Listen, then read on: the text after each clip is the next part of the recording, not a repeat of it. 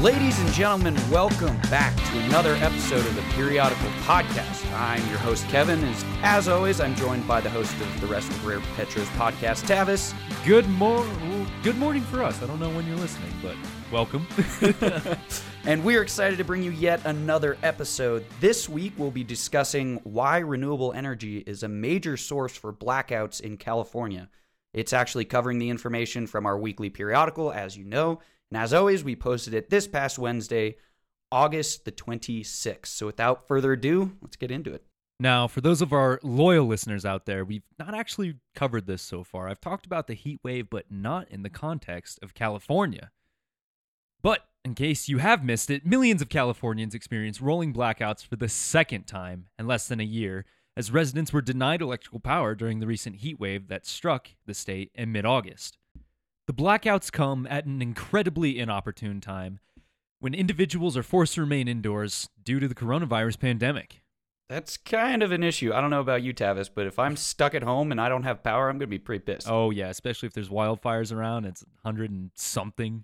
Yeah, so you kind of brought it up. If you missed the headlines back in October, let me refresh your memory. So back in October, Pacific Gas and Electric, PG&E, had to shut off power to homes all across California to avoid starting forest fires. And then on August 14th, California had to impose more rolling blackouts because it failed to maintain sufficient reliable power from natural gas and nuclear plants, and they didn't pay in advance for enough guaranteed electricity to import from other states. And basically, ultimately, the issue leading to these blackouts stems from the state's climate policies.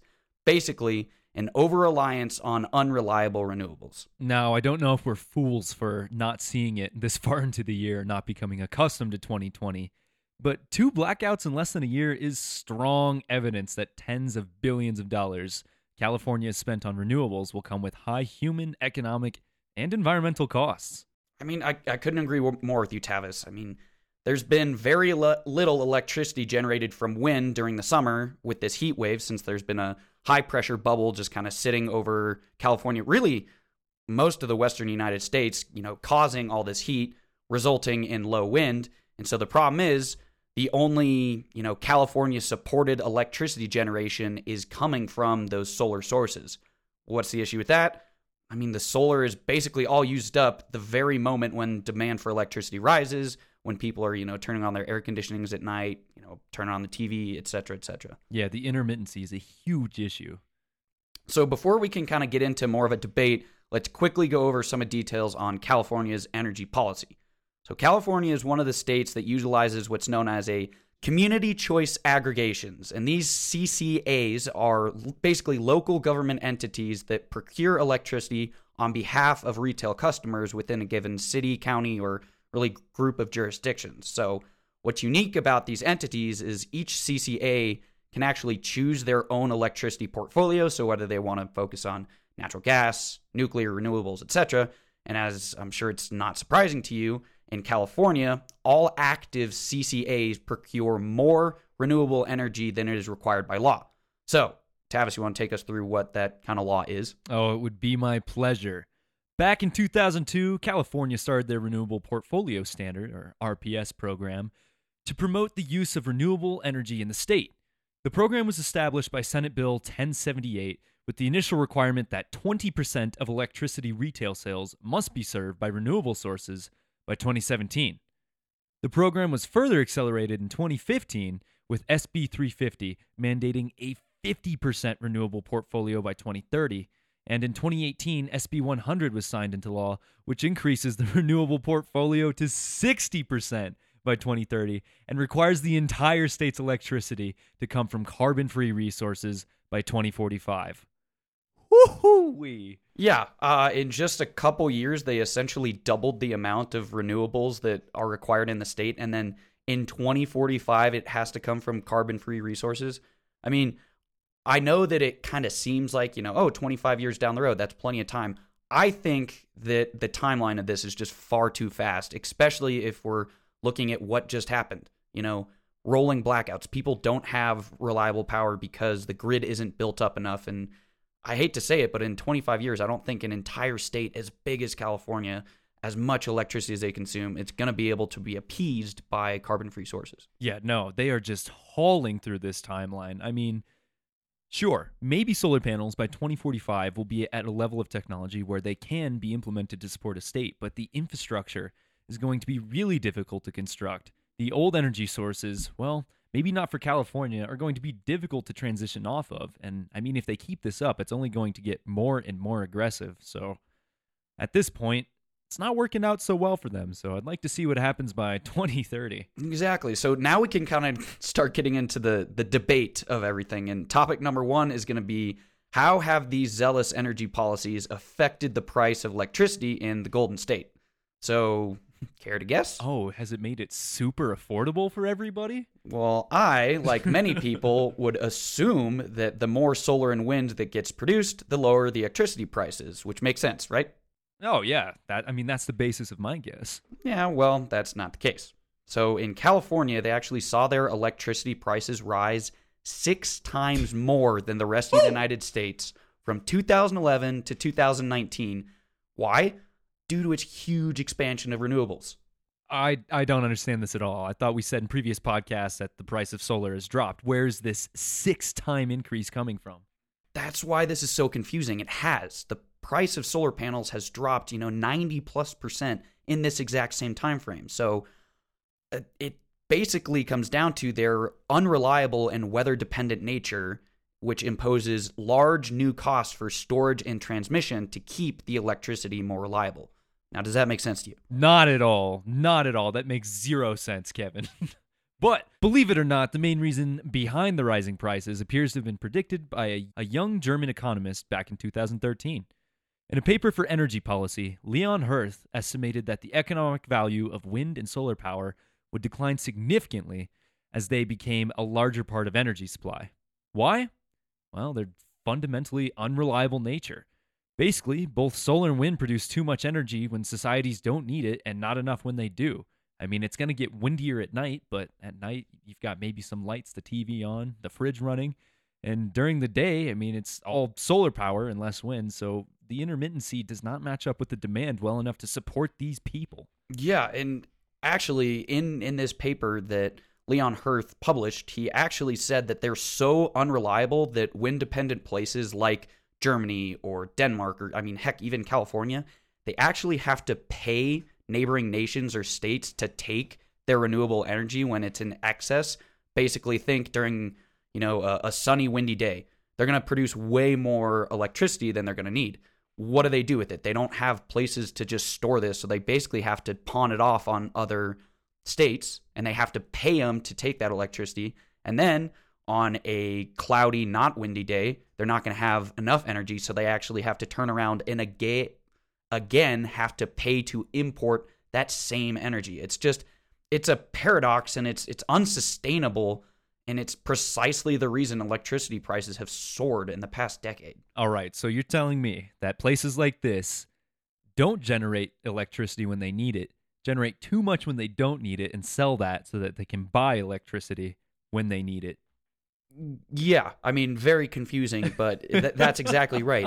So rather than generating it with resources that they have, say oil in the ground in California or natural gas, they buy it from other people when they choose to not have energy. Exactly. Oops. Okay, I understand that solar and wind are not totally reliable, but where do these excess costs come from? Well, in 2018, almost 1/3 of California's electricity supply came from generating facilities outside of the state, facilities that were not in California. And from 2013 to 2017, California was the nation's largest importer of electricity from other states. So here's where things get interesting. California has these incredibly aggressive renewable energy standards, 60% by 2030 and by 2045, carbon free. But if they're importing 1/3 of their electricity, where is it coming from? I'm going to guess not solar and not wind. Yes, granted, some comes from hydro, especially places like Oregon when, again, they have too much and they kind of pawn it off. But they're getting natural gas resources, even coal from other states. So it's basically, they're saying, no carbon, no, non-renewable in the state, but the other states can deal with it and deal with the pollution over there. It the thought process here doesn't make any sense to me. So if I'm a Prius owner in California, you're going to tell me that it's pretty likely that I'm charging my car with natural gas? Yeah, probably. So let's look at some numbers really quick. Natural gas in the state of California, it still produces the most electricity in the state at about 43%, but renewables are right behind currently at about 33%. The problem with that number is the fact that 14% of all of California's electricity and 43% of the renewable portfolio comes from solar sources. Well, that makes sense. California's pretty sunny, right? Actually, not really. So in many places, including, say, Long Beach, I've been there plenty of times before. Yeah, I have beautiful sunny days there. But actually, they have less than 160 sunny days per year on average. So the result, it's unreliable sources of electricity when individuals need electricity. It's not like the other 200 days a year, they're just going to say, I won't turn on my air conditioning or, lights today. Yeah, 160 days out of the year, you'd think that a state that is so heavily dependent on renewables would have maybe more than half of the year be totally sunny. So we talked about the unreliable power grid, but what actually caused the blackouts that California is experiencing? So we kind of touched on this in the beginning. So last October it was wildfires, but this time, put plain and simple, more power was demanded than could be supplied. So on Friday, August 14th, there was actually what's called an electricity reserve deficiency at peak usage time around 7 p.m. So the data showed that demand was at 46,777 megawatts, which was far higher than the system could supply at the time. I don't know much, but that doesn't seem like a whole lot. That's the thing. It really wasn't. Last night, in fact, the state was pegged out around 48,000 megawatts, and the historic peak is right around 50. And so basically what happened is there were two power plants that were offline. There was limited wind because there hadn't been much wind generation in the past week or so. And there was no additional power being supplied from solar sources. And add those all together, the grid couldn't keep up with electricity demand after the sun went down. And so, the California Independent System Operator directed utility companies to conduct rotating power outages in order to relieve strain on electrical power grid, and according to an official statement, Pacific Gas and Electric Company was directed by California Independent System Operator to turn power off up to approximately 200,000 to 250,000 customers at a time in rotating power outages, giving the strain on the power grid during the statewide heat wave. Clearly, there is an over-reliance, a dependence on renewable grid incapable of providing enough electricity to meet demand in California. I mean, it seems like they're just shooting themselves in the foot. Yeah. Rotating voluntary power outages? I don't think it's voluntary. I think it's just if your house got selected, sorry, you don't get power for... Oh, yeah, not voluntary for the citizens, voluntary by the state. Oh, yeah, absolutely. And voluntold. Exactly, and that's the problem. They were told it was only going to be 2 to 3 hours, but some people had their power out for 4, 5, 6 hours. I mean, think about us in our situation. Yeah, we're in the office today, but say we had to be at home working from home. You're not going to have, Wi-Fi to connect to your phone calls. You're not going to have, power to run your computer. It's times like these where having an unreliable grid, it's incredibly, frustrating and honestly just not okay. I mean, there's, like you said, an over-reliance on a grid that's incapable of providing enough electricity. And like we said, renewable resources are able to keep up and, heck, sometimes even outpace demand when the sun is shining and the wind is blowing. But what about when nature doesn't cooperate? That's when people actually begin to suffer. And I don't know about you, Tyvis, but that's just alarming. Think about it like this. People are forced to stay inside and they don't have power. That, to me, it's just BS. I see why there's so much unrest in California. At the very basis, electricity is a service that customers pay for, and I damn well hope that they're not paying for these outages. We have an infrastructure developed well enough that customers expect power to be available at any given point, regardless of outside forces. All right, so let's talk about immediate solutions and then future solutions for what just happened. So what do you think they did immediately? Oh, what? U.S. state government? Let me guess, nothing? Yeah, pretty much. So all that Governor Gavin Newsom, so the governor of California, did is appoint a new top aide. It was actually his cabinet secretary, Anna Matasantos, as his new, quote, energy czar. And then what he wants her to do is lead a group called his Energy Strike Team to release an outline on basically how utilities need to change to meet modern challenges. And he wants that in the coming weeks. But really, the only actual action that he took is he waived the state's emission standards to allow businesses, and, well, utilities too, to run fossil fuel generators that basically so you can meet your electricity needs. So kind of like you said, Tavis, an ice cream shop that needs to keep their ice cream cold. They're allowed to have basically gas or diesel-powered generator to make sure that they can keep up and keep their business open. Good. I want those small businesses to be able to operate and not have the only barrier of continuing being a gas generator. Yeah, exactly. So those were the only immediate solutions. And then future solutions. So actually, Gavin Newsom said on August 17th, while ordering regulators to pull out all stops to make sure that we can keep power on, that, quote, "These blackouts, which occurred without prior warning or enough time for preparation, are unacceptable and unbefitting of the nation's largest and most innovative state. This cannot stand," end quote. So clearly they want to do something, but I mean, Tavis, we just discussed this. Do you think that means rolling back those RPS standards, or are they going to try and push forward with it? I could see him trying to justify moving forward, saying, look, we need more renewable. So really it's up in the air at this point. It's just, I feel like the people of California, I mean, and even the governor, they're in this kind of weird bind here. They find themselves trying to decide, what's more important, keeping the lights and, well, I mean, air conditioning in a heat wave on, or B, pushing towards a carbon-free future.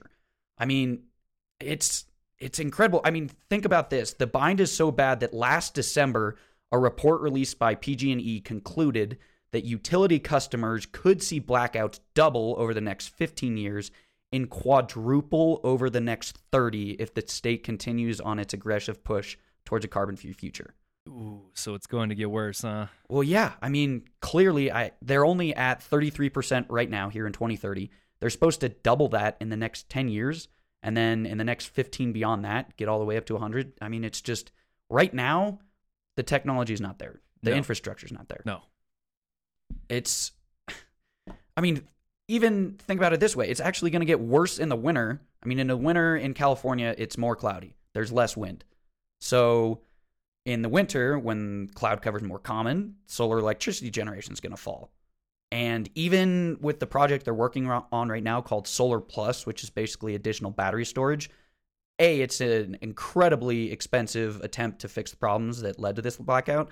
But B, it's not going to help if there's just low output from solar. So I think that the winter is going to be really telling on the future of these policies, because that's really when that solar demand, which accounts for 14% of their electricity generation mix, is going to just drop off the face of the earth.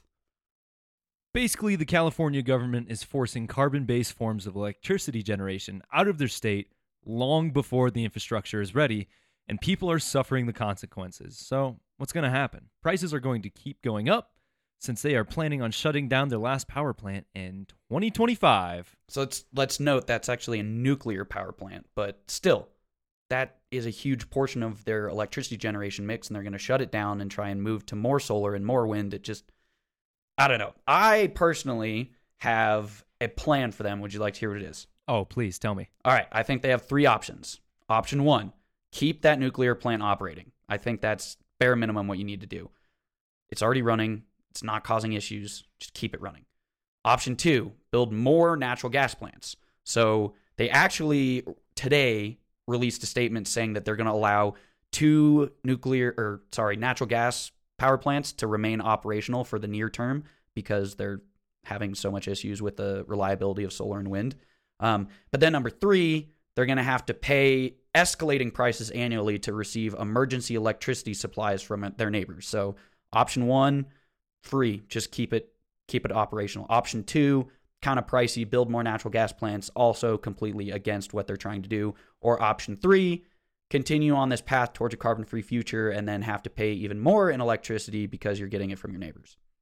I think that is a great plan. I mean, the best part about this to me is that you give them options 1, 2, and 3. They can even mix them. No energy solution or energy source is going to be all encapsulating. They all have their strengths. They all have their drawbacks. While there is emissions from the use of natural gas, there's a big energy density and it's easy to use and it's in the state right there. It is sunny sometime out of the year, so use solar too. Why keep the nuclear plant shut down? Open that back up. There's so many solutions out there that they can use that would prevent these rolling blackouts. It seems pretty stupid that people are having to experience this. So something that I think is pretty funny, some stat that I found online is actually they estimate if California had spent about $100 billion on nuclear instead of what they spent on wind and solar in the past approximately decade, they already would have enough energy to replace all fossil fuels in the state, basically appeasing the carbon-free goals set for 2045, and they already would have got there. But instead, they've been pushing so heavily the wind and solar that they've abandoned nuclear entirely. So luckily, though, Newsom has acknowledged the gaps in reliability in the state's transition to renewables. So kind of like they say, that's step one, right? You admit you have a problem. Well, and to address that problem, they have plenty of solutions on the table. It's just going to be a matter of picking one. If renewable electricity generation sources for the grid were reliable enough to sustain the energy necessary to power the entire state, a shutdown would have never occurred. Yeah, they're trying to generate 33% of their portfolio with renewable right now. It's clearly not working. They just had blackouts for millions of customers. That, to me, number one, is not okay. Number two, how do you expect to triple that in 20 years, especially if you're solely relying on renewables? I mean, we just talked about this. If you're relying on nature, what if you have crazy bad weather for an entire year? Just customers not supposed to go with electricity for an entire year? I just don't see how this is sustainable into the future. Yeah, of course not. I don't think that they'll completely get rid of their goals, but I think they will likely reevaluate that timeline. Or at the very least, kind of maybe make it more of a broad energy portfolio. Maybe instead of just focusing on only renewables, maybe they say, okay, kind of like you said, instead of by 2045 it being totally carbon-free, how about we push that to 2050, and then say from 2045 to 2050, only 5% can come from, coal or natural gas. You know what the best part of that solution is? You technically don't have to admit that you were wrong, so it gives a great out to all of the politicians in California. Exactly. And by California taking steps to mandate a future towards clean energy, progress is being made, but it's at the expense of the public. And so I just think that the journey towards a renewable future is going to be more difficult than really what they expected. Alrighty, folks. That wraps up this week's episode, so make sure to leave us some comments on what you liked, didn't like, want to see change, suggestions for future episodes, anything. Just let us know.